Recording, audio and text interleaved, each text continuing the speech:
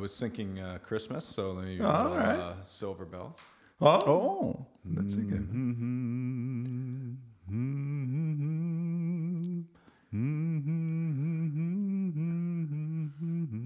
Okay, I can't take it anymore. I got tears in my eyes, man. He's getting us into into the spirit of things. That's what he's doing. He's getting into the spirit. This is our first COVID Christmas. Hopefully our last. Hopefully our last. Yeah, Jesus. Hopefully our last. That was Craig from CAR Design Studio. And you can find you at www.cardesignstudio.ca. And also, you're on Instagram. I am. Which is really rare to sometimes find anybody that's associated with Jim to be on social media. But we found He's upped his game. another one at CAR Design Studio. That's where you find him. So, That's right. Craig, what are we going to talk about today, man? I think we should probably talk about maybe some architectural design. And Perfect. That'd be perfect if we could do that. So, hey, Jim, how's it going, man? It's good, brother. It's good. Jim's always at the head of the table like he's like the man or something. You know what I mean? I just like to stay here away from everybody. if the shoe fits. You know? I need to get you a throne. We'll put you a throne over there or something, man. Yeah. But we're at Carrick Hall again in the boardroom. Yeah. There is a bottle of wine, of course, Always. as it should be. Should be. I Yeah. do like that. I do miss the cheese and the salami and all this other I stuff. got to go back to Rob's place. That was good. But yeah, so let's get right into it. And funny enough, Jim, I don't have any history. I was running late Okay, from well, work. I'll give you the history Give me the history. on us. Oh. So I met Craig long time ago when he worked for one of the architects we still do work for is Tom Sprague. Craig worked with him, and then it was like a few years later, we just kind of ran into each other. And Craig told me he was on his own, and I said, "Oh, that's great." So we started working together, and it's been a lot of years now. We've done a lot of stuff together, For sure. and he's also he shares office space in here with us too. Cool. So you got any questions, you go right to him. Yeah. Instead of been sending an email off to somebody that's going to get ignored. Yeah. Exactly. I'm not saying that ever happens. Yeah. Well, it does happen, but So how long is the relationship now? How long have you guys been working? Close to 20 years. Oh, wow. I was with Tom from 99 until 2005. Went out on my own 2011. I'm coming up almost in 10 years on my own. How did you get started in design? Actually, even going back to high school, had a real interest in it. My grandfather was actually a tech teacher and a drafting teacher. He had got me into drafting back in the days. We were still hand drafting then. And he was an engineer in the Army. And he was actually, we've talked about this, Jim, he was stationed at Chilliwack, trained in Chilliwack with, your father was out in the same, your father was a sapper, Oh, right? wow. yeah, that's what they call it. Yeah, the sappers. So, my grandfather ended up being a tech teacher. Drafting was a big part of that. So he kind of got me into that early, and it was just something that really developed, from high school, and then I ended up going to George Brown Architectural Technology program there. So it was really focusing on the technical side. I still wasn't quite sure what direction, I was maybe going in the industry. My first job out of school, I ended up actually in construction management. Worked for a management company that was doing a retrofit of an office building into a residential condo. At one point, I thought maybe that's, at that stage, I thought maybe this is actually the direction I'm going, that maybe, construction management, I'd kind of cut my teeth there. It interests me a little bit, but ultimately, architecture was kind of where I wanted to be, and started working for one small architect, and not long after that, ended up with Tom, and and Tom's specialty was obviously custom residential. Really enjoyed that, and it was progression from there. And I actually took a bit of a detour after working with Tom with a multidisciplinary firm that, at the end of the day, we were kind of building the suburbs. There's teams there of landscape architects, urban designers. I worked on a team that was doing architectural design control. We did master planning of new communities, architectural design guidelines, that sort of thing. And at that point, I'd kind of strayed again from what I really loved, which was residential design, and just decided it was literally one of those things that there was a bit of an opportunity to work with a builder that I'd been kind of formed a relationship with, and just one day kind of pulled the chute. Just do or die. I just handed out some resignation letters, shocked the hell out of a lot of people that I worked with. Just jumped in. Good feeling, great feeling, nervous feeling. Absolutely nervous feeling, and certainly in the early days, thought maybe it was the wrong decision. We all think that. Yeah, something to be said for job security for sure. But it just kind of grinded it out, and there's no question that Jim was a huge help in that regard. And getting back in touch with him and being able to work on a few really great projects early on, and then just kind of snowballed from there. And like anything else, you start making contacts, and past clients, just start referring you. Referrals, right? That totally is. It's really, the name of the game, and here we are. It's like I said, almost 10 years.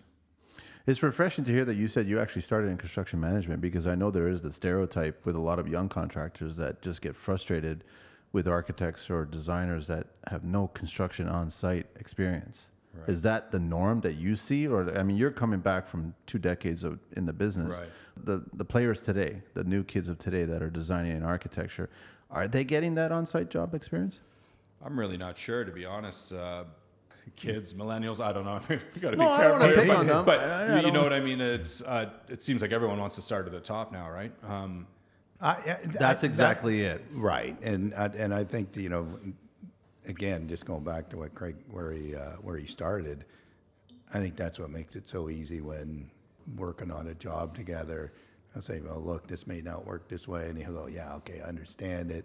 And, if you're dealing with somebody else that's never been on a site and they're going, they'll challenge you and, well, no, this is the way it's going to be. Well, no, it's not going to work, right? So, but that's right, when you have a good business relationship, but also he's got a handle on how construction works. That's really critical. Right? Like, that's really, really critical. I've seen the kids of today coming in, and I call it computers versus construction. And I'm sorry, but construction is going to beat the hell out of a computer. Like, you kind of have to have that on-site. You have to have both, but you kind of have to have the on-site experience. Right? And I think a huge component of it is that, and I mean, Jim could probably attest to it, but there's when I'm involved in the project and we're working with any number of different trades and consultants, like from my end, there's no ego. I know there's a lot of people out there. I'm the architect, I'm the designer, and maybe they think they're something, or that they're better than the guy who's digging a ditch on site. And I've never had that mentality. To me, it's a concerted effort. Every single trade along the way has contributed. Yeah, sure, we can design the hell out of something. I mean, until it's built, it's still just something that's on paper, and there's a lot to go from that to that finished product. There's so many people involved, so many people who are extremely talented, are experts in their own field. I wouldn't be running around on site and telling a carpenter how to do something. This guy's a pro. He's been doing this for God knows how long. So you got to respect everyone who has their own individual expertise.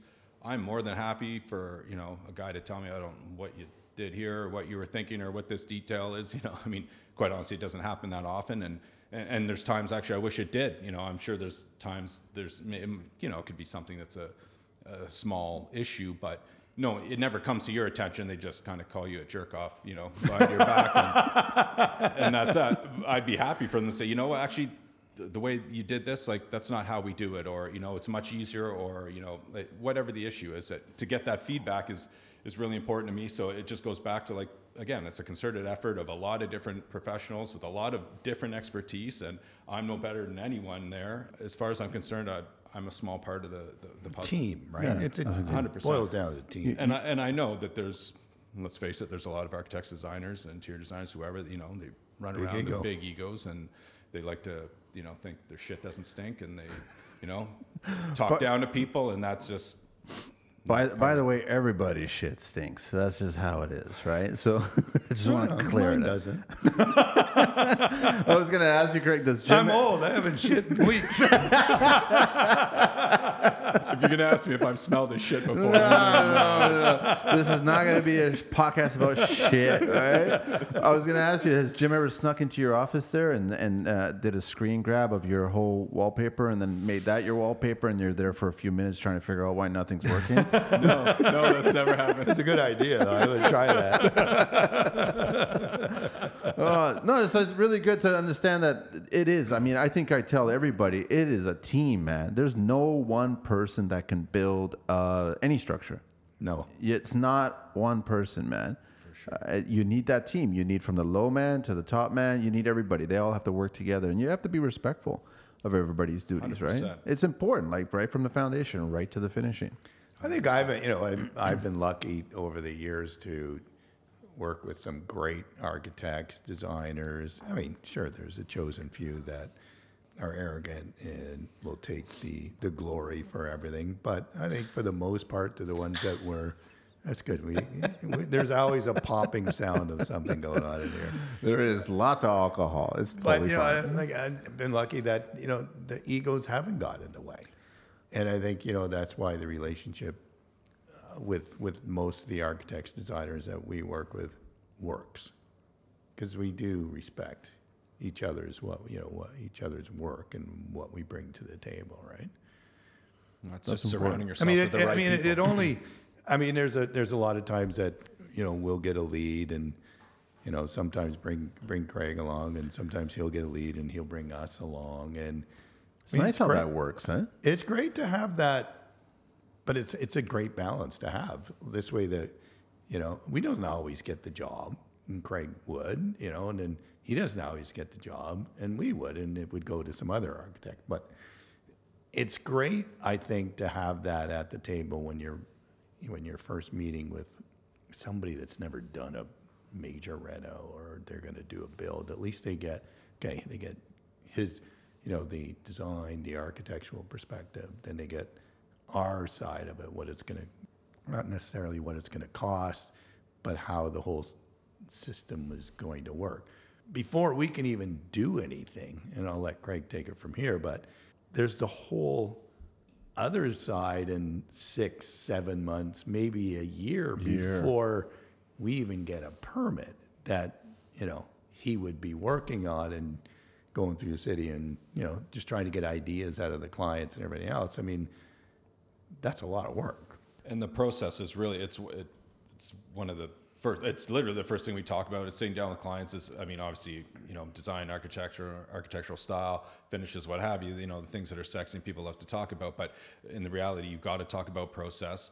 People come to you and, they may be excited and when can we get going? And, sometimes you see the look in their face when you tell them, well, we're going to have to go through committee of adjustment. And, we've got zoning reviews and, you're looking 6, 7, 8 months easily and waiting time on the city on a lot of these things, and you see the kind of bewildered and they don't quite believe you, or but they that's just think it happens overnight. That's all. Yeah, I know a week or two or something. A tidy show on your local home improvement network. We won't get into that world. That's just too easy to get into that world. But process is a really important part of it, and knowing that, okay, this is, we need to go through zoning. These are the issues around zoning. If you want to work, within as of right, this is what we're looking at. If, you want to push the envelope, whatever it is that you're looking for from a scope standpoint, more than likely we're ending up in a committee of adjustment application situation, and then we've got to submit, and particularly in the city of Toronto right now and certain districts is a very long wait, and obviously COVID hasn't helped that at all. It was a long wait before, it's a longer wait now, so it's something you have to be mindful of again when people are excited and want to get going, and sometimes you have to temper expectations a little bit and say it's we're in for the long haul. I mean, I met with at the time was a prospective client and is now a client. They signed me on, which was great. And in the initial conversation, the husband was a little antsy, and he said, "No, I just trying to figure out the logistics." And he said, "I don't want this to be a year-long process." And it is a year-long process. I said to him, "It's a year-long process, at least." What was he expecting it to be? Like a few months? I think so. This is yeah. a new build or a rental? It's a reno, but a gut and 2-story rear addition.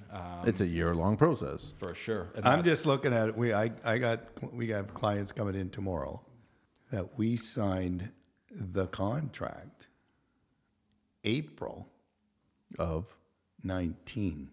and we're at the end of 20. Right.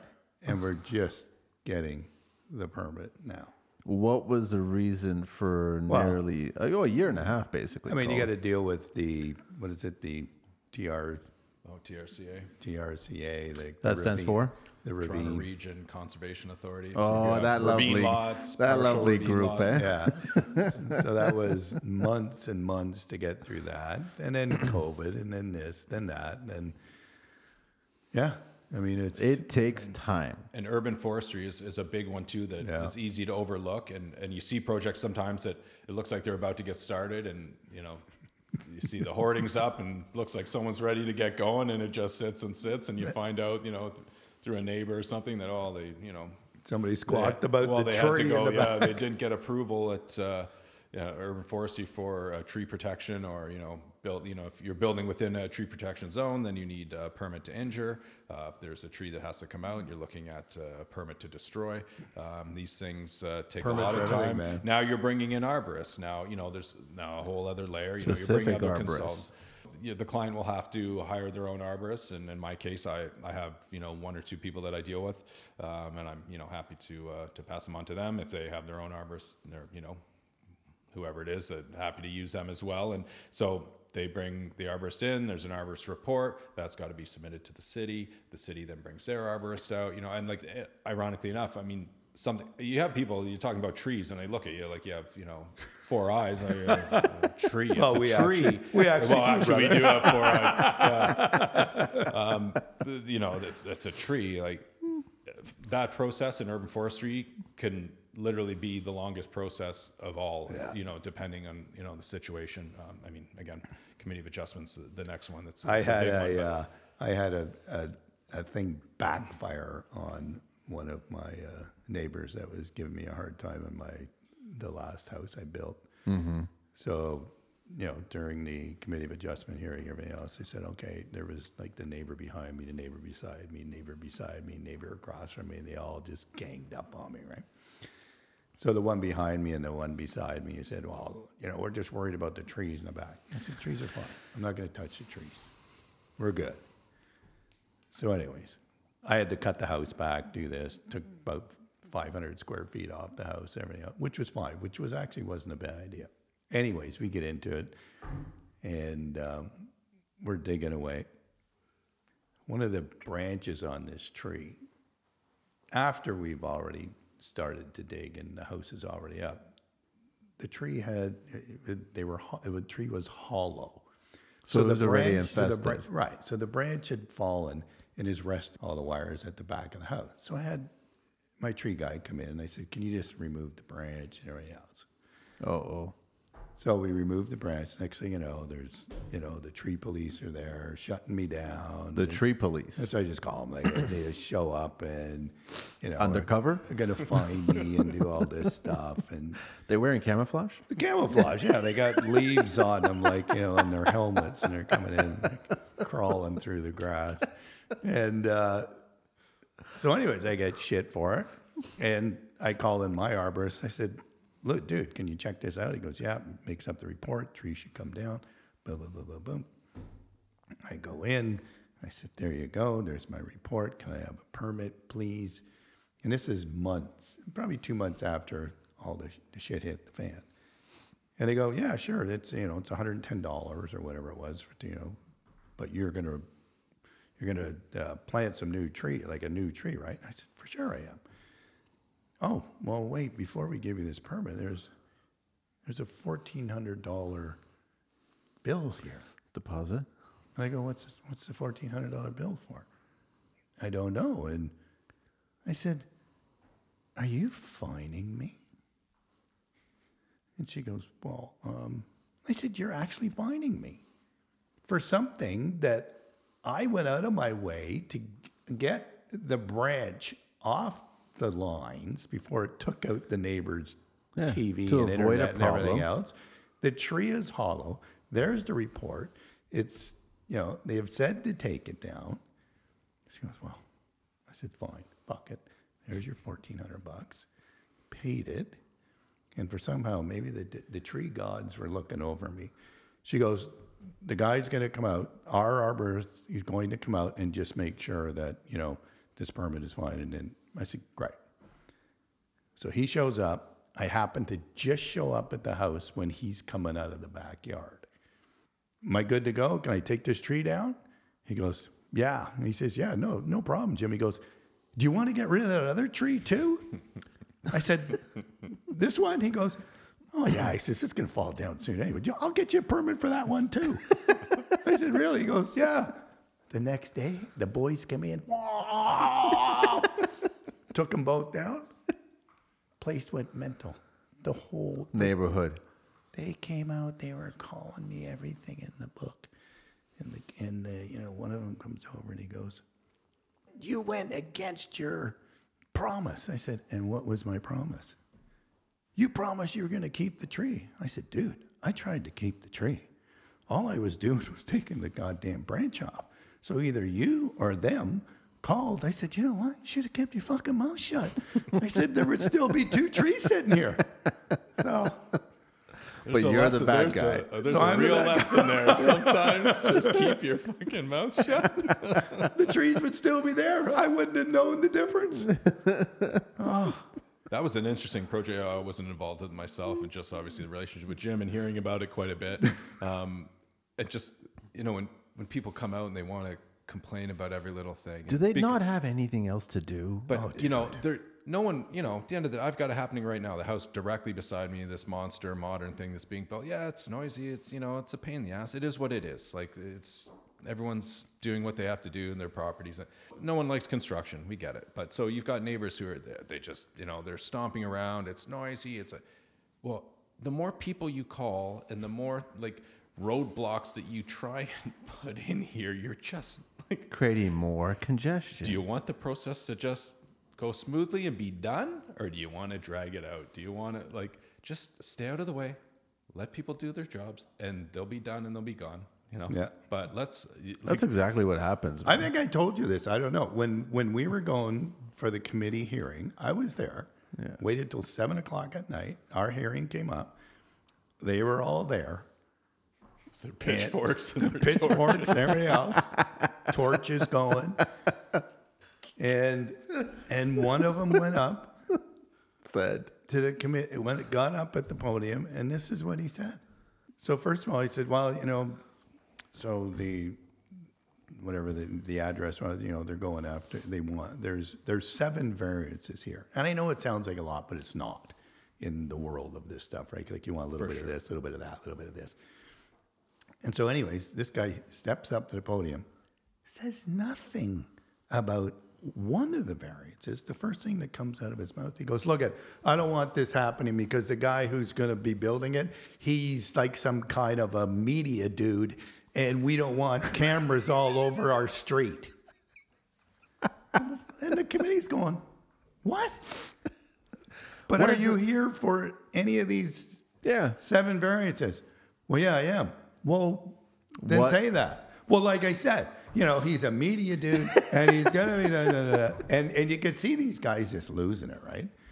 And finally, I think I'll probably embellish it a little bit, but it's like the chairman just said, well, you sit the fuck down. I don't care if Robert De Niro was moving in next door.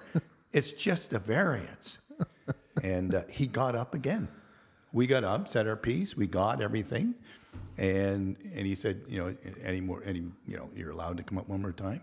The guy got up again, started walking. He says, hey, get the fuck out. There's the door. That's what they you've said had your say. He didn't swear. No. But he just leave. said, no, you've had your say. There's the exit. Wow. It's insane. He was just a little upset that the media dude was here. And that's one thing with and I know Right. the panel you're talking about, and they were, as far as I'm concerned, the best panel I've ever dealt with. They've all, there's, everyone has, I forgot what the terms are for the panels, but they were by far the best I ever dealt with. They kept really, They were great. They kept it moving. If Yeah. people got up and were talking about things that, were not zoning issues, they would, like you just said, put them in their place. There's a process. The applicant speaks. The people get to, people are there and, Get to say their piece. process, they can come and say their piece, and then the applicant has an opportunity to rebut, and that's it. And I've seen numerous times where the process starts to go sideways, and you need a really solid members on the committee and the solid chair to keep things in line. And it's one of the things of committee that, at the end of the day, I always tell my clients, of course, the preference is to stay. If you can stay out of that Committee. process, then that's desirable. But let's face it, at the end of the day, people want a little more square footage. They want to kind of go back a little further, whatever it is. So you're going to spend a lot of money. You want what you want. As long as it's within reason, let's, of course, we'll apply to the committee and But stick to the points, though. Don't go up there and make it personal. And this is what happens, right? So you open the can of worms when you do go through this process. Now, everyone and their brother has an opportunity to come This is when you forward get to know who your neighbors are. Oh, who they sure. really are. The And colors, for sure. huh? The For true sure. colors just shine. And so, and this is what's going to happen in the process, just like Jim was talking about, when people come forward and they almost, like, again, no one wants to live next to construction. So you'll have people come in talking about construction noise. Where's all the water going to go? Oh. Like all these things. But that's not what this particular meeting is all about. Precisely. And that committee in particular was really good at saying, we're here to discuss zoning issues. That's not a zoning issue. Move on. So How many people on this panel? I've never done it. I'm sure I'm going to do it one day. I'll want to experience it. but- 5?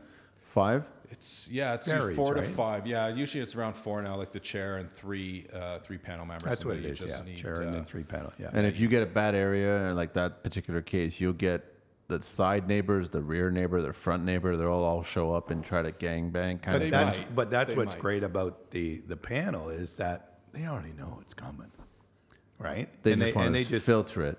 Yeah, so we always hire a guy that knows how to do this and work for the city. So he gets up and boom, boom, boom. And I will say that one of the neighbors, and he was the older guy, he actually found a mistake that we had made, or that in one of our calculations, like, it was a walkout, and I guess when we were calculating, or our guy was, he didn't calculate it as square footage. For the record, this wasn't my project. It was not. It was not. But after it was all said and done, I walked out of the committee and walked up to all of them. I said, look, I'm going to live here, guys. So what is it you want? I'm not here to cause any shit. What do you want? You want me to put in 16 more trees? I'll do it. Do you want me to cut my house back a little bit? I'll do it. So I ended up cutting the house back. Like I said, it was 4,200 square feet. I brought it right back down to 37 or 38. It's still a big house. It's stupid. But I brought it back to what they asked. What more can I do? And they still kept. They weren't happy with that. Even though you You gave. know what? The ones at the back kind of just left me alone. 2 on the side kind of just, they worked me right through to the end. Wow, eh? Yeah. My favorite committee story. You were involved in this. So we'll say names or whatever, but fairly close to where we are now, kind of in the neighborhood. Committee, I represent my clients, so it's part of my services. It's included. If you have to go to committee of adjustment, I'm responsible for submission to the committee and representing you at the hearing. One thing in the process that is a useful tool is a research request. So it's $169 for a half-kilometer radius, or you can double the fee, go a kilometer radius, and you can get as freedom of information all the decisions in going back 10 years. So again, half a kilometer or a kilometer radius from the subject property. It's a valuable tool. You're trying to gauge what's obviously what's been passed recently. Project in particular, the direct neighbor on one side was adamant that she just didn't want this. It wasn't even a new build. It was a gut, a new second story. We were certainly increasing the size of this, small wartime bungalow. But I had, through the process of the research request, I had the information on their house, which they had just done, 2 years previous. I had a list of all of their variances, and sure enough, this woman was stomping her. She was quite irate. She just didn't want this happening next to her. And in the back and forth, that she came up, had her chance to protest, and in my rebuttal, I said, well, it's funny, actually, I do have the variances that were approved for your property 2 years ago, and they're all above and beyond what we're requesting here today. Which is always great, valuable information to present at a committee of adjustment. If you saw the steam come out of her ears. And we got approval. I mean, I don't think that really had anything to do with it. So, and something I tell my clients all the time as well is that obviously you want your immediate neighbors on each side, someone across the street, someone that backs onto, in a perfect world, you want them to be on board, be happy. Most people, I think, want to be a good neighbor. But, obviously that's not always the case. And some people, again, and further to what you were just saying, like some people will never be happy, right? So you can, try and work with them as much as possible. At the end of the day, you realize, look, this is still my house. If you're trying to get input from 6 different people on what they think is appropriate, you're always going to lose. So are the ones that are bitter already renovated their homes or haven't renovated their homes yet? I think it's 50-50. Really, 50-50. yeah? But yeah, in my case on this one they were fairly half decent sized homes, but nothing's been done to them. The one beside me was so ratty. Raccoons and everything were actually living in the attic. Wow. The eaves trough, I have videos of the eaves troughs like just pouring onto my property. It ended up costing me an extra $5,000 when we were digging, that the water went into the ground so deep that I had to dig till I got to natural soil, and then I had to fill it all up with concrete. He was one of my biggest pains in the ass. And then, it's the shit that you go through, like that whole scene about the trees and should have shut up and they would have had more trees. I'm standing there doing my landscaping with my landscaper standing on the back looking out, and it looks good. And he comes over and stands at the fence, and he's already chirped to me about the trees and giving me shit for that. And he goes, you're a really shit neighbor. That's what he says to you? Yeah. He says, you're it's funny. Feelings kind of mutual. He says, you're really a shit neighbor. I go, and my landscaper's kind of looking at me, and I go, I'm sorry. I'm sorry you feel that way. I said, He goes, you know what I'm going to do? I said, I don't know. What are you going to do? He goes, I'm going to turn around and I'm going to sell my house. And I'm going to bring the value of yours down. So it just so happens my landscaper is also a real estate agent. So I look at him and I look back over at that guy and I said, all right. That's awesome. How much do you want? And I know you're in the financial business and a financial whatever. I'm going to make sure I tell my clients that you actually think real estate's going to fucking go down when you sell your house. You would have made my life a lot easier if you had us sold before we started this whole process. Jesus. But and that's the other side of the people, as the people who have renovated, as the people, have the house hasn't been touched in 40 years. And a lot of those are the older homes, and you see it a lot. Some people just don't like change, right? So it's noisy, it's messy. I'm happy, we've lived here for 40 years and my kids grew up here and, that whole thing. And we're increasing your property value. And they say, well, property taxes are going to go up. It's that kind of so there's some people that just never really doesn't happy. matter. And some truly don't care that property values are going up. They just look at it as it's change. For some reason they're losing somehow. They're losing that kind of, what they had, and I don't know. It's interesting. Well, it's human psychology. But on the upside too, there's this younger couple. They're Craig's age, and they bought down the street, and they were renovating. And I like being called young, by the way. Younger brother. She came down, and we were just finishing up. She goes, Jim, this place is awesome. She goes, what's your next one? When are you ripping the next one down? I go, Jesus, like, I don't know. I mean, we're doing one over there, but that's, for the client. I mean, she goes, just keep ripping them down. I just love the way this street is changing. She goes, fuck everybody, just rip them down. I want to see progress.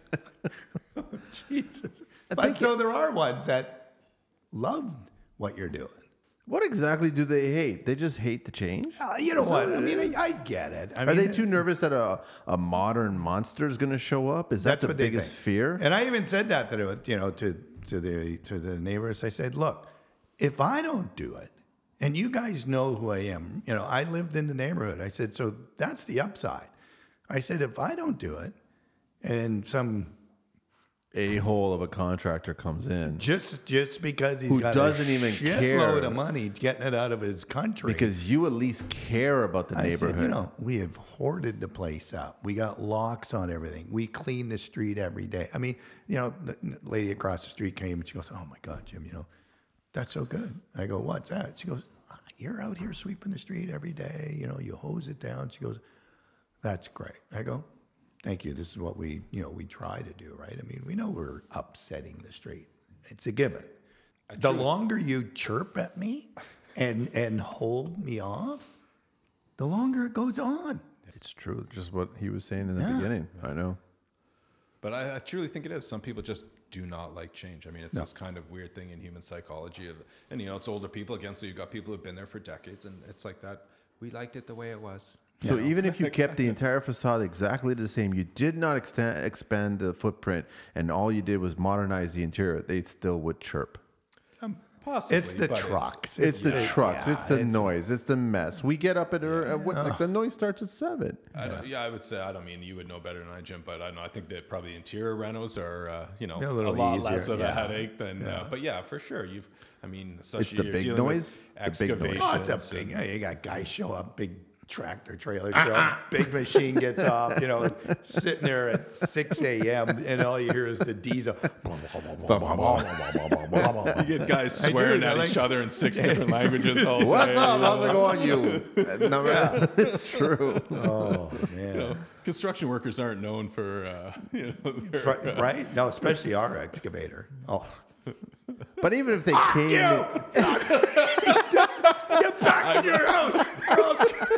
I've heard some good stories about that guy. Really? He just does not give a shit. Doesn't care anymore. He's been doing it for so long, he just doesn't give a shit. Taking down 30-year hedges because they're just not convenient for what he has to do at that moment. I think he should come on the show. Oh, dude, what? Oh, yeah, for sure. He's a fellow countryman. You'd love him. Oh, is it really? He's a pork chop. Oh, yeah. Okay, we'll get along really well. Oh, yeah. Yeah. Jimmy, you know what I'm gonna tell you what I'm... You have to have subtitles. Oh, man. So you got into custom residential. Why not get into commercial? It was just, it was just kind of that, it sounds cliche, but kind of first love. It started in high school when I was getting into drafting, and just houses interested me, and residential design interested me. When I was a kid, my stepdad used to love open houses. So I remember as I'm 6 years old. The Snoopy neighbors. Totally. Just go in and just that was like an sign event. the fake What are we name? doing? There's an open house. That was like a family outing. And I remember. I was very young, but I clearly remember it. And who knows? But it kind of almost like back to then. It was like, okay, like this is a really young kid walking through these houses, and I don't know. It's interesting, but to me, I think it's really personal. And one thing actually as well, like getting into the construction management and the thing, right out of school, it's a completely different animal. It is. It's certainly a lot less personal, but just even in the administration, and that's what I worked in. I was pushing paper for all the contracts and everything else, and it wasn't that fun. Everyone's worried about liability all the time, and everyone's screaming at everyone about this, that, and the other thing. And residential design, to me, it's personal, and it's people's homes. People have a vested interest.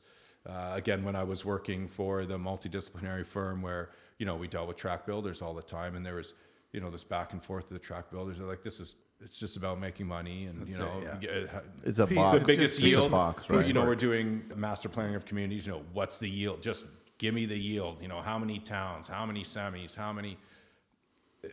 So what excites you, Craig? Like what drives the boat there when you're designing something? Creativity, man. It is creativity. And that's one thing. I mean, additions, renovations, maybe not as glamorous. Like, it's easier to do a new home as opposed to, fighting with something that, you're keeping half of this old structure that's God knows how it was constructed. But I actually like those, They're more challenging. They get you thinking. Well, it's For definitely me, a more challenge. it's rewarding. And that's the thing. Especially if you, like, it's one thing if someone buys a house, they don't even move in, or they've been there a year and like tear this thing apart, but someone who's lived in the house for 8, 10, 12, 15 years, and then they decide, let's tear this thing apart. And let's make our dream home. And so when you take that house that they've lived in year after year after year, and then you completely transform it. Well, you had Rob Renna on. So Rob's house, I mean, a complete transformation. That's a huge transformation of a house that they've lived in for years. Yeah. But he made his list of things that he wanted to change and what he what he wanted. You can just see. did. Well, you saw like the joy in both of their eyes, like when he's over the moon, and I think that's what drives us to do what we do. Is like Craig gets to create this with them. They give him ideas, he puts it on paper. He can create for them, and then it's just the roller coaster of emotions, the ride. But why can't it be like the horsey ride with the 1 quarter in it? It never is. You can't be.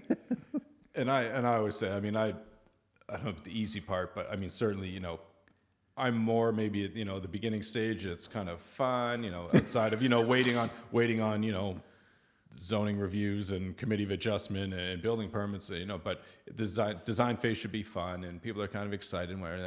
But once the builders get involved, then, the real money is flying around.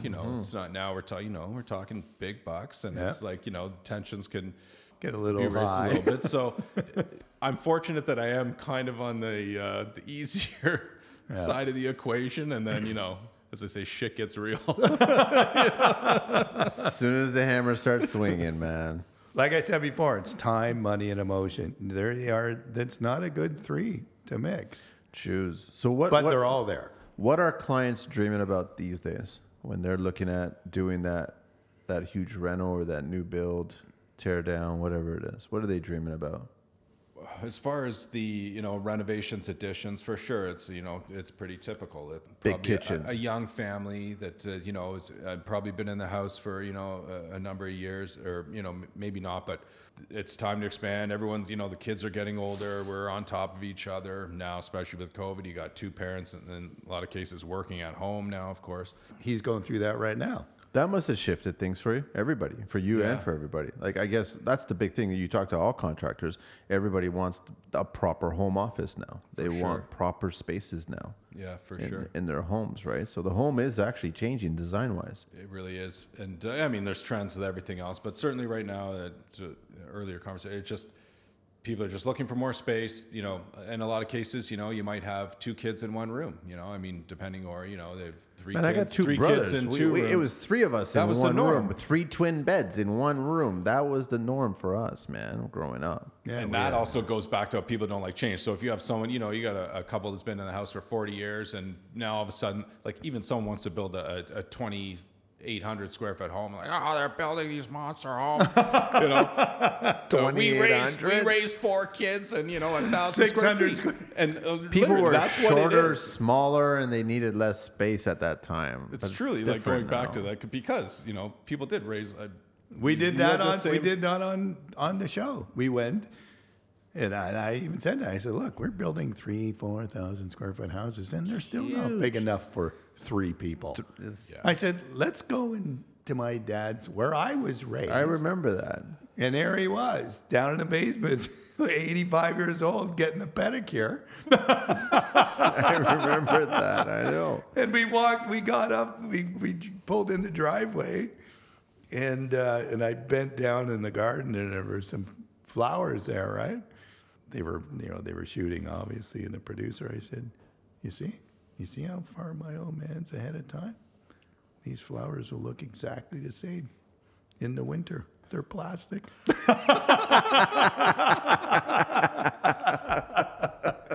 And we were raised, 3 of us, in 600 square feet.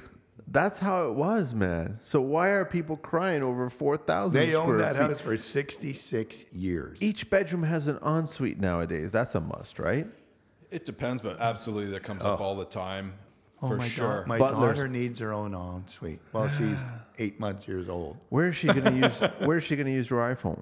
It's just, Right. it's like, come on. I mean, it is a little much, no? And I think so, absolutely. I mean, I think there's a lesson right there with children, you know, like they're getting too much too early or too soon, whatever. And it's like going back to how many kids being raised in a house. It's like, hey, you can share a bathroom. Like if you like, there's life lessons here. You know? That was a typical not to 80s get off staple. on Like some you share a tangent. bathroom. If you And you're had gonna clean the sisters, goddamn bathroom, oh too. man, you were fighting if you had sisters. Like Well, who got in there I first? raised my kids when we had one bathroom. Yeah. Right. And, you know, when we moved to our bungalow, it was almost like my parents. 2 bedrooms at the back, bathroom, small little galley kitchen. You walk in, you're in the kitchen from the front door, and then you got your little living room. That was it. We did it. We're all kind of living a little excessively, right? We I mean, in North totally. America, I think that's a North American thing. it's definitely I think it's Europeans are a lot more functional with their minimum amount of space that they have. Because Europeans do not have 4,000 square foot homes. No.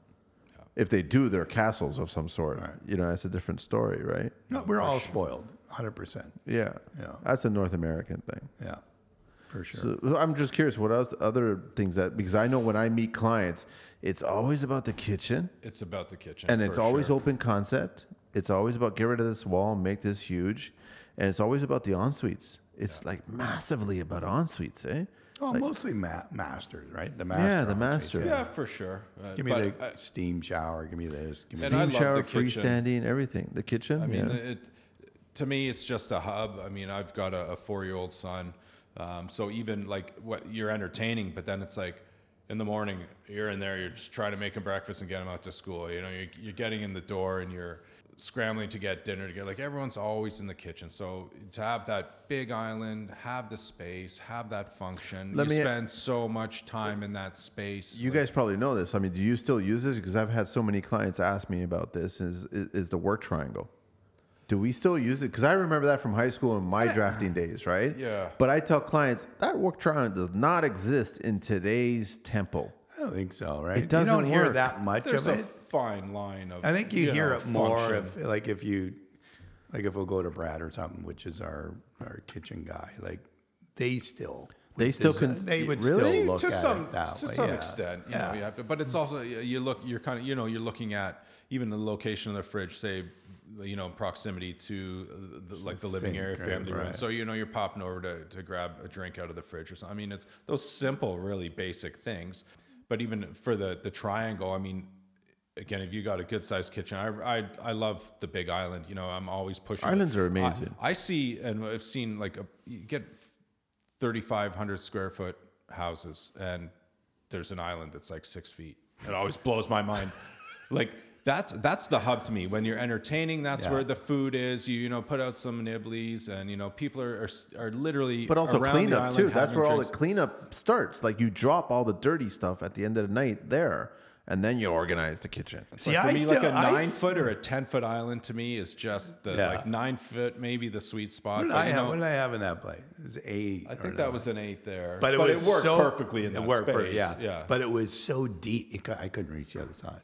Well, and that's why 4 foot deep, I Right. think is It was great. bigger You than were- 4, or no? Well, you can't get think it. it So was- there's a void think that of was space that never gets you. I like having the 12-foot long island to conversations, and then we're like, you realize, But you know what I still slab like? restrictions. And I get That's when the I the still in-laws like are over and they're on the other end. You're like, well, I can't hear you. Never mind. I still like the raised part, like 6 the inch. split Oh, yeah? really? I like the 42 inch where you all sit at. Yeah. Not this one level. And I take a lot of heat for that. You know, Jim, well, you're old. You're just. It covers the kitchen clutter though covers as the well, kitchen right? clutter, So right. if there's, you know, so Kinda you've been separates cooking that it up, space. chefing it up, and there's, you know, maybe a bit of a mess. Let's face it, right? You get that raised counter, and it's just not. Yeah. But it's a design sideline. challenge for you nowadays because I'm seeing clients like, it's gone are the days of just a range. Now it's a cooktop and double oven, steam oven, espresso machine, you wait, dude. possibly microwave. You know, it's like appliance after appliance after appliance. I'm like, are we building an appliance showroom or are we building Give me a another home? month and wait till you see this kitchen. Oh, The I'm Ridgeview? hearing about this. It's taken up the whole. So it's a renovation. So it's taken You should Photoshop an image of it just going right out the neighborhood, right to the sidewalk, right to the street. It pretty much does. It takes up the whole existing At the rough stage, it was massive. floor. The whole The floor. hood is 11 or 12 feet long. It's like driving a 1972 Thunderbird. It's like that size hood. That size hood. So he's got a 60-inch range, Wolf. That's 5 feet. Oh, no, wait, we're not finished. Then he's got some other kind of thing in between, and then another 40-inch Wolf range. 10 feet of hoodness. 10 feet of cooking. You should start calling 11 feet of hoodness. The teppanyaki table? Yeah, Is that's- that- And that's over in the old living That's the room. other side, exactly. Yeah. I gotta say, I mean, I've pretty never sweet, though. seen that. I've certainly never You know what? designed I know that. you've mentioned to me that he does. He's a cook. He's a chef. He likes about hobby shop. Like That's what he likes to do. rewarding because I don't like the clients that want that picture perfect kitchen that never gets used because they have such a huge Uber Eats No, account. he said like this thing will be going all the time. Which he is has great. his buddies over, and which is great. Which is what it should be, and that's the question: is where function over beauty, right? Design. I've never been a fan of the wall ovens myself. I don't know. I feel it takes up precious real estate, like especially if you're going to go with some, you know, high end Wolf or something like that. I've that you never get owned the one. 48, the 60-inch. You got more than, you know, the double. You do your double oven there, and then free up a bit of space in the walls for something else. I feel like you chew up a bit of valuable real estate with the double wall, unless, I mean, of course, you know, dealing with.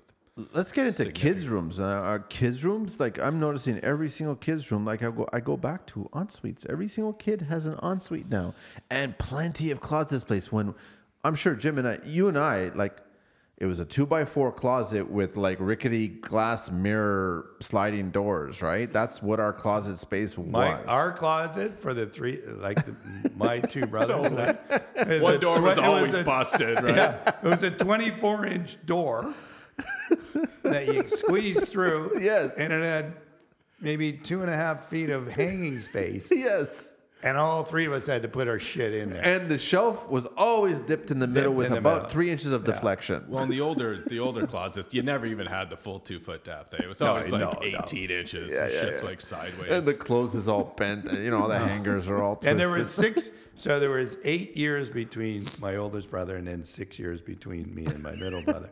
So the way it all worked, like, you know, the oldest brother would just hand his clothes down to the next one. But then that 6-year gap, like I was getting clothes like, holy shit, like, dude, when are you going to grow into these things?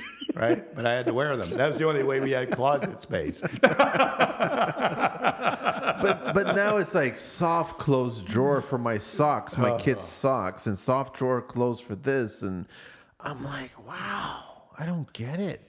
You know what's funny though? You say, like, for sure, recently the trend to all the ensuite bathrooms, but I feel like just recently I had a few conversations with clients, and they're coming back around. No, we're not doing that. Yeah, so like a couple of things that you've just it's designed, starting right? to come back to, like, we're Share not the doing bathroom. the ensuite forever, you know. Yeah.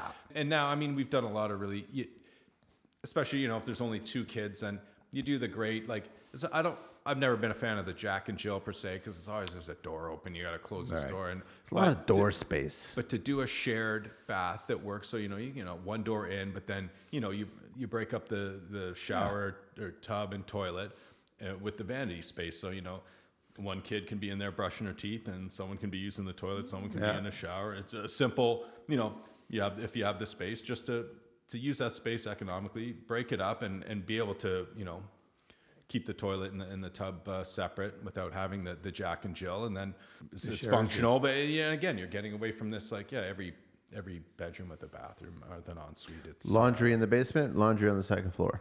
Preference is always, it seems now for sure. Of course, people want it on the second floor, but it depends on. It's the noise. You run out of space quickly on some of these houses. I mean, our projects run the gamut. 50-50 again, right? It's kind Oh, of really? back. Is it a noise thing? Because when do we do laundry? Okay, you know what? This is going to sound pretty shitty. It's a space thing. Yeah, they don't want to take up their space on the second floor because we have a nanny. Dum dum dum. It's true. That's right. It's because they have a nanny.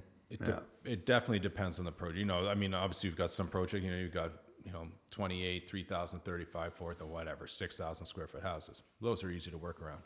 The real challenges are the small. You got a 25-foot lot. How do you do it? They want the laundry upstairs, but ultimately the laundry ends up being a laundry closet. Then you don't have the folding counter. Those things. So. But that's how you get creative. You start figuring out and maybe even do some Google searches and look at. See, I actually liked it on the second floor. I prefer in my second. Lambeth house, For right? sure. I prefer It wasn't huge. I had the smaller units from Sub-Zero, the Asco ones. Neat little counter. Everything else was tucked away. It worked, for myself. It and the always kids, drove me right? crazy that you had to go all the way downstairs to drop off your dirty laundry. Well, or you just get a chute then. A lot of people are putting but a now laundry you gotta- chute. I have a full-size laundry room in my basement. You know where I fold my clothes? Either on my bed or on the couch while I'm watching So TV. you walk all the way down, or you walk all the way I up. have to go, but you still. So if you're on the second floor, maybe it ends up being more of a laundry closet. You don't have counter space to do folding. But I don't do that anyways. It's what you get used to anyway.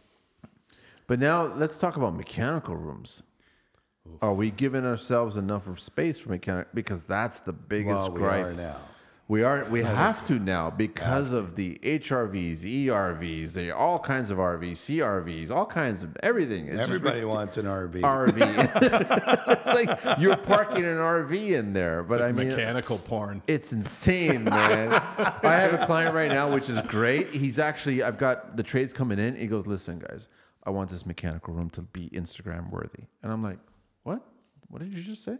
I'd like, do you want some diamond plating on the wall? Or he goes, no. Maybe some nice painted gray plywood or something. That's what we I was do like, to okay, all but of I just want it to look organized. I want a manifold. I want But this. it does look great. It does. And I want enough.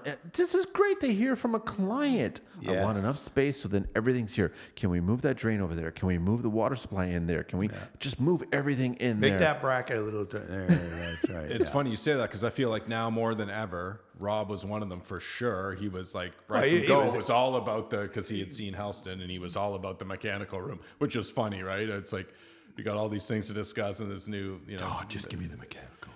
So, but It's he's true. not the only one. It's something that's coming up more and more. With people Men prefer it. 100, yeah. Women. I've never heard a woman say But that's the argument. Okay, so is the mechanical room more important than the kitchen, or is the kitchen more important than the mechanical room? Depends Well, on which... I never heard a woman say, I'd really like a really nice laundry room. Have you heard one say that? How Kitchen, big's the master HRV? And you can have all the things you want, but just give me a laundry room. Okay. How important are powder rooms? Because that's the big. Okay, I'm thinking. Okay, wait a second. Older Toronto why do homes. they call them powder rooms? Because you powder your nose, you take a little break, and then you go in there. No, they don't. I had a funny moment today because we built a powder room on that house on the Phoenix project there, and they used a 3/4 ply oak veneer as a door. Oh. And so the client asked me, "Can you flush the toilet?" And I'm like, "Sure, I'll flush the toilet." Flush the toilet, close the door. We all hear the toilet. So I go, "Hang on a sec, guys. Hang on. Let me do this again." I go back into the room, close the door, and I'm like, I come out. Did anybody hear that? Nobody's going to use the powder room on this floor, man. Yeah. As a guest, nobody's going to use it. Well, even, you just might have to have a little tinkle. And how many times do you let out a pretty good fart? Oh. It's, Yeah, but halfway in the night, it's... But Jim's taking a leak again. in Toronto homes, you have such a tight 17-foot wide home, 50 feet long or whatever it is. and they always want open concept, no walls, kitchen, dining, Okay. living. You wanna know- where do we put the powder room? Where do we Okay, but you can do the powder room. underneath the stairs? No, you can do the powder room. Just Keep the don't- porta potty from the Keep construction. the porta potty, exactly. You don't hear anything there. You just need to take a 2x4 in. You know how you can get rid of the noise? How? Stop putting tile and everything. It reverbs.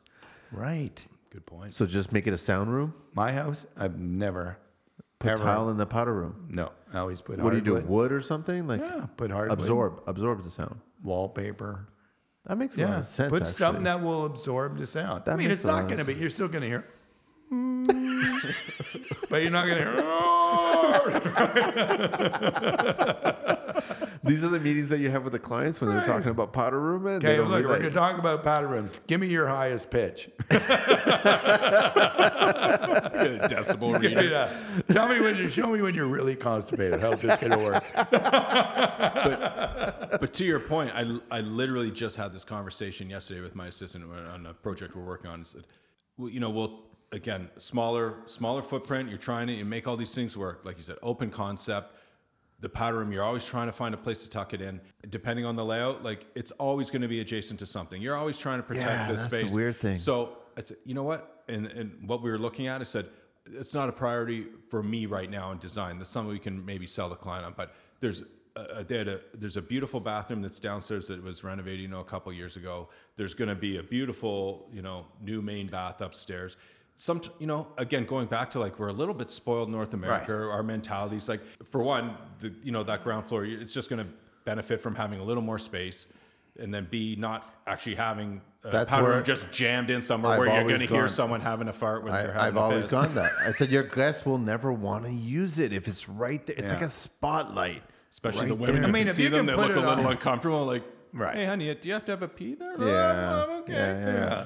Go downstairs and then you Like have if the you can put it privacy. off a mud room, great.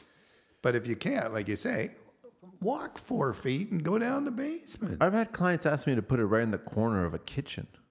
Get Which rid again, of this cabinet is and put it now, in the kitchen. is now the hub of like when you're entertained. That's where everyone is. Everyone's going to see you. They're going to hear you. They're going to know you. So that's not a good spot for a powder Well, put room. it at the front door then. Is it going to kill someone to walk down a flight, it walk up or won't. down a flight of No, steps? it And will like you said, not. and now they have some privacy, and now it's it's Are- definitely something that I think we need to get away from trying to shoehorn these little powder rooms on. Right, these back tight when we were in ground floor plans. when we were growing up, if somebody with my mom was the only female in the house, if she was in the poor camp, woman. right, the poor thing, right. If we had to go downstairs in the Yeah, in the laundry tub, That's how it was. or in yeah. the drain, like you just that's how- what you did. Yeah, that's how it was. You know? Tree. Don't get the trees involved. Yeah, How, We don't need an arborist. how tech savvy are clients getting these days? Are we getting a little ridiculous? I mean, we talk about North America, and I really don't know what the tech is in Europe. I think it's the age. Depends on the age. I think you're depends on the absolutely age. right. You're absolutely right. Everybody wants, like, obviously they want a Nest or some sort of digital device for a doorbell, which I had a funny situation today. So the whole house was getting outfitted with a bunch of home automation stuff, like really cool stuff, plastered speakers. So they disappeared. Yeah. They're nice. They sound nice. Expensive. They're putting everything in. And then all of a sudden I see this 1970s Canadian Tire kind of doorbell cover plastic thing. And I'm like, what the fuck is that, man? This whole house is technology based. And then I got that. What is that? And then you had the same thing with the camera from the back. And it looked like everything's screwless plates. But there's one plate in the whole house that has the computer channel from the camera outside is got this screw plate with this cheesy 70s kind of awning on it. I was guys, what is this shit, man? Like, can you get rid of that? And Couldn't the client, afford anything else. client came up to me and goes, "This, yeah, I was actually going to say something. I just can't believe they installed that." And then all of a sudden I turned around and came back up and there was a nice decor style with a little brushed metal kind of hair thing with the wire coming out. And I was like, that's 2020. I like that. Now the doorbell. Can we talk about that? Okay, sorry guys. So hang on, get the mic there. Sorry, we had just a little technical glitch there, but now we're back. We're back. We're back. What are we back? Okay, so You were going on about some doorbell shit. I'm done with the doorbell story. We've restocked on some liquids here. That's what we've done, which is great. Thank you very much, Jim. Yeah, sure. Where do you want to go now? Where do you want to go now? Hydration's important. Hydration. Well, you were talking about automation, but just before your little thing there froze up. We were talking about technology before the technology just shit the bed. Which is ironic. Right, yeah. It's ironic, man. And I think the automation is getting out of specific. hand. Well, it does, but with the ages. And I don't mean age. I mean age of the client. But you were saying last time that you have younger clients, and they want 30s, everything. And they want everything. Yeah. And then when I get into like the 50s now, Jim, I just want dim the lights and maybe be able to do this, maybe turn the alarm on. That's it. I don't want the rest. Okay. All right. The major component to me is still budget. Because I'm finding, especially now, look at lumber costs have skyrocketed. Like construction budgets are going up and up.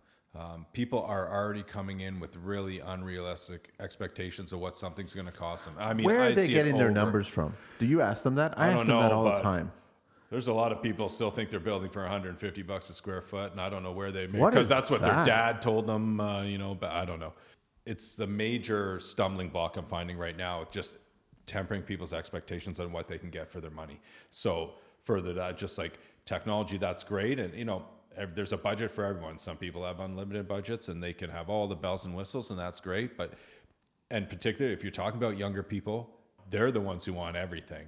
And they're, let's face it, buying power, whatever, they're probably at a disadvantage. And of course we're generalizing at this point, but younger people are typically going to have, a few less bucks to spend than, someone who's further on in life and built a career, whatever. So you're tempering those, like, I want everything. I'm like, well, we don't even have the budget to build the house. Right. Do they want everything for two reasons? One, so they can enjoy it for the time that they're there, because I get the sense that if you're in your 30s and you're renovating for the very first time a big rental, you're not doing it for your forever home. You're not staying there for 20, 30, 40 years. You're staying there for maybe a decade at the most. The second reason is, are they doing it because of forced sale? Yes. To get the benefits of, like, listen, this house has home automation. This house has this. I think I think we got to give them that benefit that they're smart enough. And let's just face it, with all the shit that's on HGTV and everything else, and I was part of that years ago. Media guy. The media guy. You were part of the problem. I was part of the problem. Man. That your home is kind of a retirement fund. Right? It is. So, and they see, and especially my girls, they're renovating, we just finished both my daughter's places, renovated their kitchens and everything else. And one just sold, and she's going to move north of the city later. And the other one's just finishing, and they're getting ready to do a bathroom because they know they'll be there for the next maybe 4 or 5 years, but then they want to step it up. Right, to the next step it up. level. What, like renovate it again? Level. No, they want to step up to the next level. They're in a 9 million, a 900,000 to $1 million now. 4 more years. Oh, Dad, we can get this place here for like 1.2. I said, well, that's this year. It's probably going to be 1.5 by the time you get there. But they want to step up to a bigger house. So my youngest daughter, who's now living with me, they just sold a few weeks ago and did well. They made a couple $100,000 on their first house, but now they're moving to Collingwood because they can get 2,700 square feet for $800,000. Yeah, smart move. 4 bedrooms, and that's where they're going to go. And and they'll probably have a $500,000 mortgage, which is nothing for somebody that's 30 years old. At that age, for sure it is. It's smart. Yeah. I mean, let's talk some numbers. I mean, we talked about home automation. Home automation can get to $100,000 like in a blink of an eye. Seconds. But I mean, are clients surprised to hear that a lumber package is $100,000 these days? It can be for a 4,000 square foot house. It can get up there, right?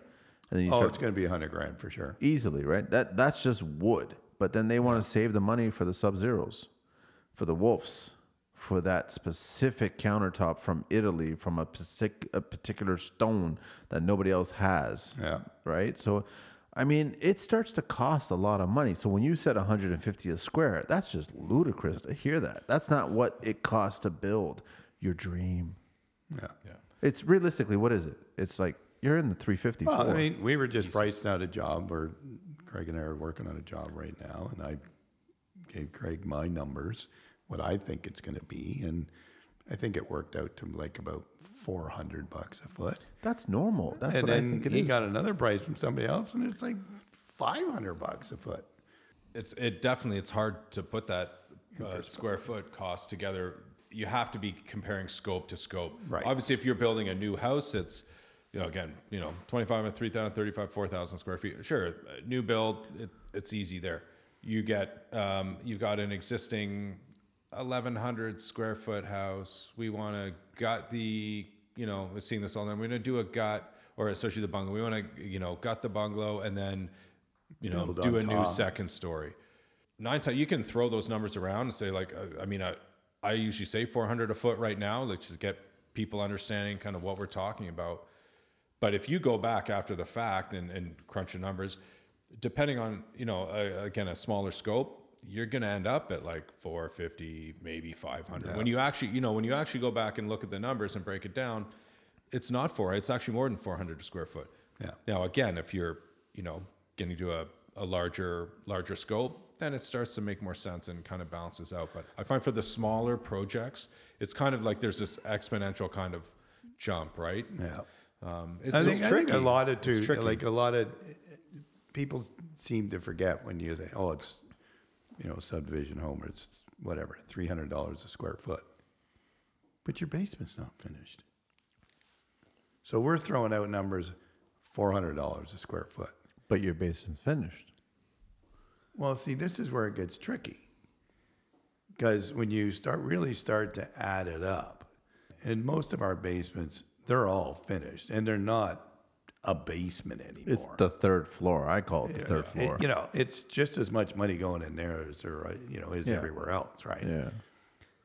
So if you really start to really cut that down, your number actually is less, It's true. right? When you factor in the basement. Because we factor in the basement now, all the time. So what are you getting? So if we're going to say we're $425 a square foot, but you got 3,000 square feet in your basement or whatever, right? Yeah.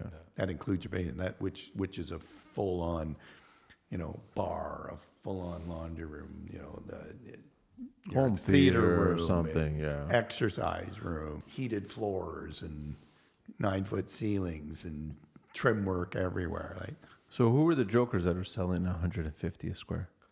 I was And kinda what being are they facetious getting? a little bit. No, But but literally, what are I mean, they- when you think, but when you they talk are, to they- people, what they expect, what is your budget? So basically what they're looking at for it basically ends up being 150 a square foot. But I've literally had some people say like, 150, 200. But I mean, I don't think that's necessarily so let's just, norm, for an but- example. So my daughter's buying this place for, let's just round it off at 800,000. And they told me it's around 2,900 square feet. Okay. Basement's not finished. So what's that? I'm not going to do math. It's too late right now. 250? So 250. Well, I mean, can round pull it up my off. It phone. was I'll pull up 3,000 I didn't know feet, there was going to be 300. homework. That's Gonna be 900,000. homework. So you're probably 250, 275. Is that what it works out to be? I think so. 29 times what? You're talking about 800 grand? Yeah.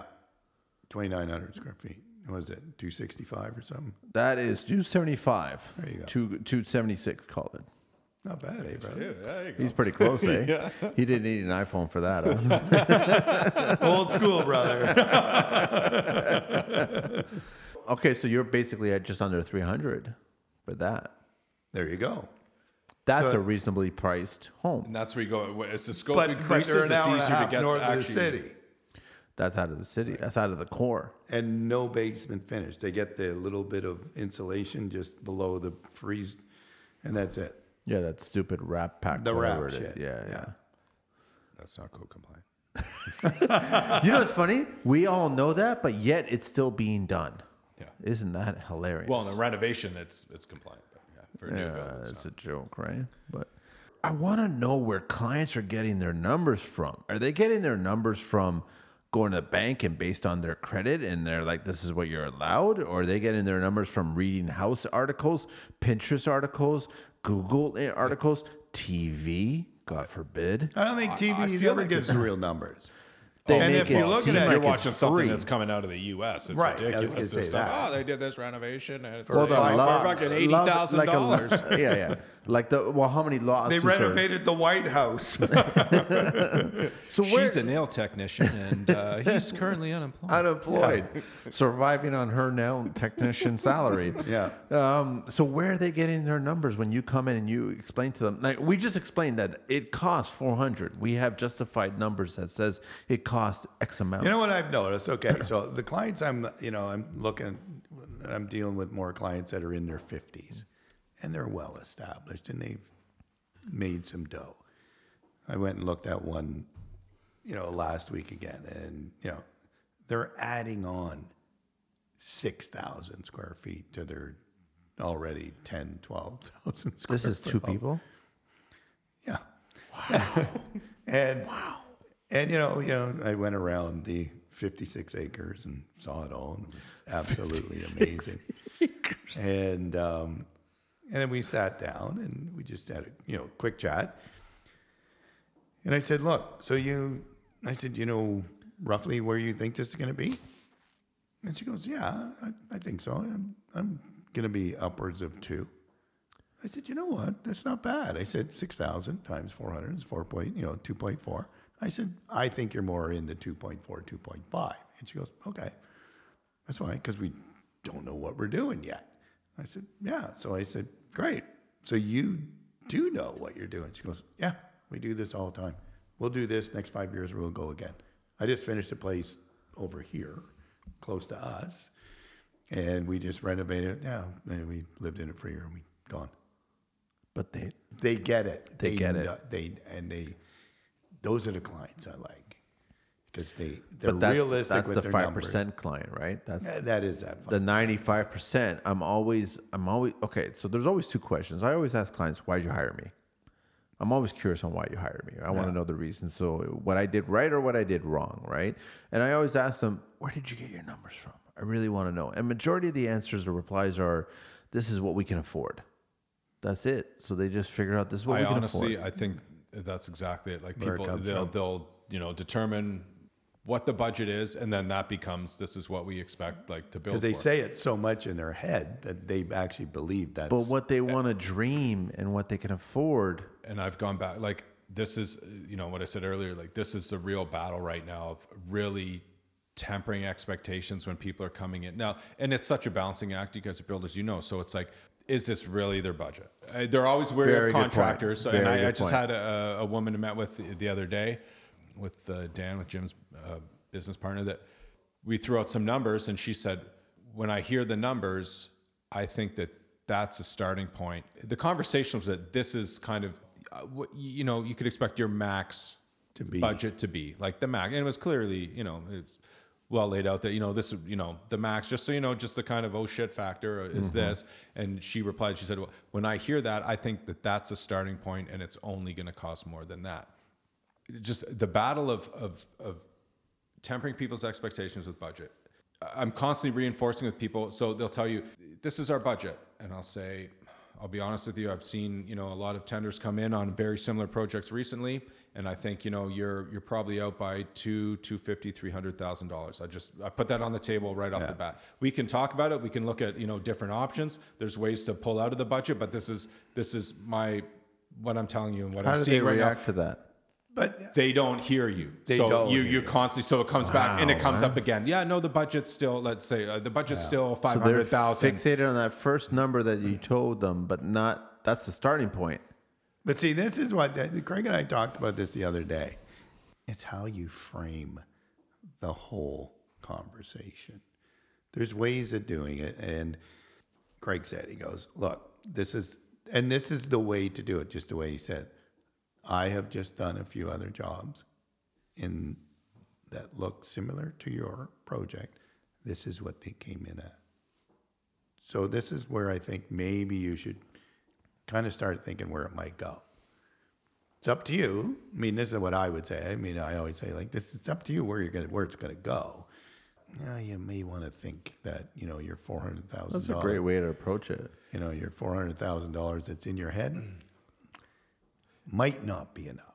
And again, you don't really know what their true budget is because they maybe don't trust you or trust the contractors. So they're like, well, we might have a lot more to spend, but obviously no one wants to spend more than they have to. And it's like the guy who has like, another 20 in his back pocket. Oh, they're keeping their cards close, right? For sure. And they have every right to, for sure. But so I'm going in, someone tells me, our budget's $500,000. I say, I'll be honest with you, this is more like an $800,000 job. They go, okay, well, okay, so we have $500,000.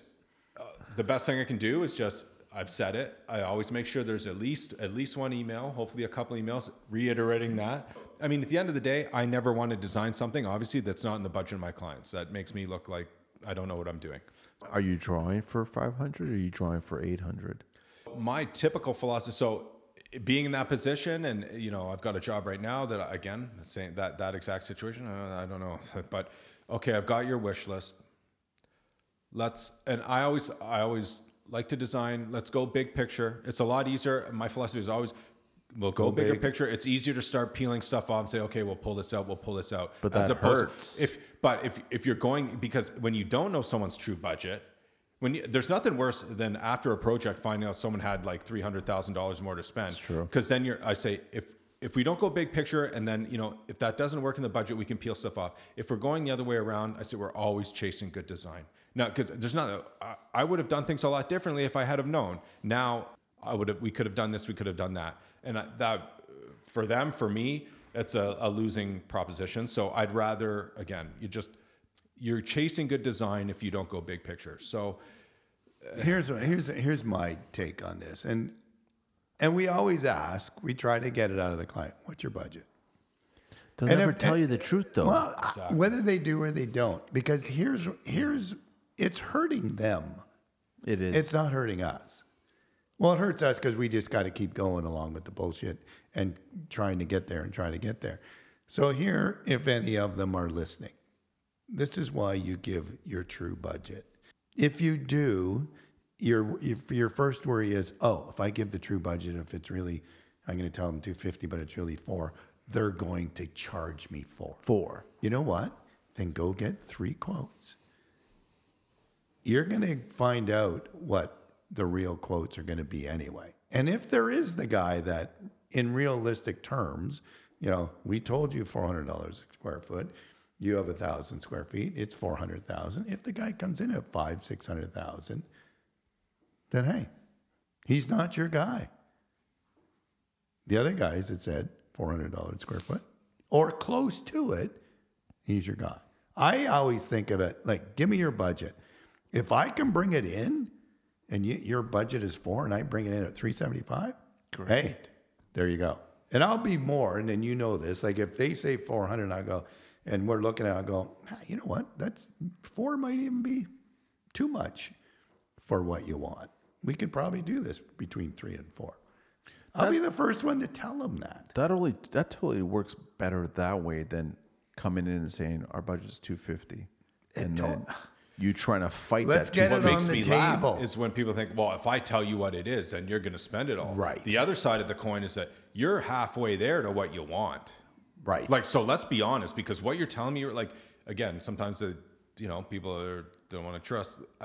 I'm fortunate a lot of times it depends on the situation. Like, I can be completely, sometimes say Jim and I are working directly from the outset. It's a team thing, and that's great. That's a package deal. In other cases, sure, it's going to be tendered out. So from the outset, I can say to people, you're my client, I'm working for you. This just as me and you. There's no builders here. Yeah. Like, don't bullshit me. You know what I mean? Like, because you're not doing me any favors. Again, because when people are like, if we tell you the budget's 400, then you're going to spend the 400. Well, your wish list is 800. So now where are we at? If I sit here and design something for you that's not within your budget, again, going back to it, like, I look like an asshole. We've got to be honest with each other here at some point. Again, for me, I'm not building it. I sit there, I'll tender it out with you. We'll get all the prices together. We'll go through it. But at the end of the day, like Jim said, now you got 3 prices and they're all $200,000 more than what you thought you were going to spend. Now, where are we at? Are clients nervous at the end of the whole process, thinking to themselves, "Oh my God, we spent $800,000"? No, I think if they Not got in it in this their city, I head, don't No. We're fortunate here with the situation, we're in the property values and everything else. And again, if someone's been sitting in a house for, maybe it's a different story. If someone just bought a house and, feel like at the top of the market and then they're, dumping a pile of money in. But, for sure, if people have been sitting in a house for 5, 6, 7, 8, 10, 12 years, it's a whole. But also, we're not even talking about the quality, because we know that we talk about 5% or 95% clients. 95% of clients don't really appreciate quality of the workmanship that's done in homes. They don't even understand it. Like I've seen people ask me to go. Well, you know what? They do when they don't get it. When they go, exactly. That was where I was going with it. It's true. But they've walked into like mediocre homes going, "Oh my God, it's beautiful." And you and I, all 3 of us here at this table would go, "That's absolutely disgusting." Right. That's not a home. That's not workmanship. That's garbage. Yeah. But they think, because they don't know better. But if you are trying to sell them, you got to be brought up. You got to see that. Like my kids will go into a house and go, "Oh, they know it. This sucks." They know it exactly. My dad would not ever do this, right? Like they just see it, right? The media guy. The media guy. I love that. The media guy. But you know what? Titles that you're getting. You know what? For any contractors out there listening to us tonight, when you're at the table, and it's all about being honest, honest, having integrity, and the whole thing. If you feel, and I know, and the thing is that Craig and I know our area, and we know Toronto, we know the values and where they are. I will tell a client, "Are you nuts? You're going to put $800,000 in this?" I'd move. I would. I would be the first one to say, "Look, as much as I would love to take your money, sell, go somewhere else. Put your money somewhere else." You'll be that honest with them and just. I have many times. Yeah. Yeah. Because it only comes back later. And it would. It actually would. Hey, I've had it come back. "Jim, you know what? Took your advice, bought this place. We want to do it over here." Sure, now you can spend your $800,000, but you bought this place for $300,000 less. The upside is you're still ahead of the game.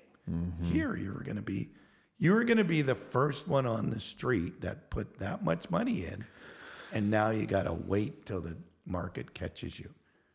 Till everybody else. It's back to that honest conversations with people, right? So it's like for people who are out there looking for consultants for builders, you got to sit down, and hopefully you're sitting down with good people who are going to be honest with you, and aren't just sitting there just trying to get a check and a deposit, and But I think they can, people can read honest that, conversation right? is Yeah. is But I think if important. you start honest and you just be honest and you just put the right team together and just ask people, "Listen, just tell me the truth. Tell me what it really should cost." And if you ask 3 different builders that, I think if you get 3 legitimate builders, they will actually tell you what it should cost. Yeah. And surprise, surprise, they might even be within 5 points of each other. Right. And then that just reaffirms that the honesty is still on the table. And then you can make a decision. Again, right? I've been doing it a long time, and I don't want to chase every job that comes to the table, but at the end of the day, that here's my price. Here's another guy that it's $500,000. I'm $550. This guy's $500. Jim, we really want to go with you. Can you 50? Can you come down to 50? I said, no. This is what I need to give you the quality of a job that I think you want and that I want to give you. If that's not there, then I'm not your guy. That's just the bottom line. But you got to be willing to do that as a builder, like anybody who's listening to this, like you guys. You got to be able to do that, get up from the table and walk away confidently. But honesty is 70. That's right. 75% of the time. It's built your reputation. 75% of the time, you're going to get the call back. Yeah. Man, this has been another interesting talk, huh? Thanks so much, Craig. Honestly, Thank you. Did we miss anything? I mean, I know that you go through a lot. I guess you go through everything that we go through, up until we start swinging the hammer. You go through a lot of emotions, up and downs, designs, ideas, suggestions, revisions, all this other stuff, but all on paper. For sure. All on paper, all through emails, all through text, all through everything, and then it's handed over to us. Yeah, I mean, it's a different kind of world. And then you get to I guess you come by and you check out what's going on, and then you see the progress and how it's all folding out. For sure. And then there's revisions. And there's revisions. Right? Revisions. Yeah, I mean, those come in all shapes and sizes, right? It depends on what we're talking. I'm not a revision Oh, guy. Craig's on site. What's going on? What did we revise here? What's happening? No, this has been good. I think we've educated quite a few. So we got one last segment before we go, because I don't know about you guys, but I got to go pee. I think the wine's just As long getting as I me. don't have to sing anything, I'm happy. No, Christ, no. One more. It's just Christ, no. we call it the 12 questions of construction. So it's totally up to you. There's no right or wrong. Okay. What is your favorite construction word? Fuck. Everybody has. that Everybody one. says that. Seriously? What is your least favorite construction word? Fuck off. It's just a single word. Revision. Revision is a nasty one. Yeah. Oversight. Oversight. What turns you on in construction? The smell of lumber. Yeah, that is good. I love walking into a Rainy house day? that's been framed. It just Yeah, a rainy day, man. love the Rainy smell of summer day. Brings wet it out. lumber in the morning. Ah, man. What turns you off in construction? A little bit of Sorry, wood. say A little again? bit of wood in the morning. What turns you off in construction? People with bad attitudes. People who point fingers. Instead of owning. And not even to me, like to each other. That's one thing that drives me nuts. It's like we're all working for a common goal, and people love to just start Team. going off, What is your favorite curse word? Could be a word. It could be a phrase. Yeah, it's definitely fuck. Fuck, eh? What is your favorite vehicle? I'm waiting on one right now. Oh, what is it? An Audi A5 Sportback that's still sitting in Germany. Still sitting with your name on it? Yeah. Yeah, They've told me January. But I don't know. I mean, if I could get my dream car, I don't know. To be honest, I'm not a huge car guy, but You're looking at it. But he drives. He's got a BMW. I think. yeah, whatever. I'm not a big car guy. What is your least favorite vehicle? Oh. A lot of- Honda Civic with the fucking Portuguese tailpipe. My Portuguese cousin's tailpipe? Is that the one? I had to throw that in. I found that today on the news that the number one vehicle stolen in 2020 is what? Take a guess. Civic. The Honda CR-V. Really? Really? That's the number one vehicle being stolen in North America. I thought it was the Range Rover. Christ, we've I had thought it was the two Range stolen. CR-V. Really? Not an HRV. No one notices it's gone for 2 weeks. What construction sound or noise do you love? It's definitely not the popping of the roofing nails. That rhythm. Yeah, I don't know. That's I saw her then. like Saw, drill. something like that. That's the ticket. What sound or noise do you hate? Yeah, it would be that when you're walking through a site and the guys are up doing the roofing, you go, pop, pop, pop, pop, right over your head, and you're like shell shocked. What profession other than in your own would you like to attempt? Maybe film. Film? Really? In what capacity? I don't know. I think at one point in my life I had dreams of being A thespian. a director, writer-director, maybe like write and direct my own films. Yeah, that's not happening. What profession would you not like to do? General contractor.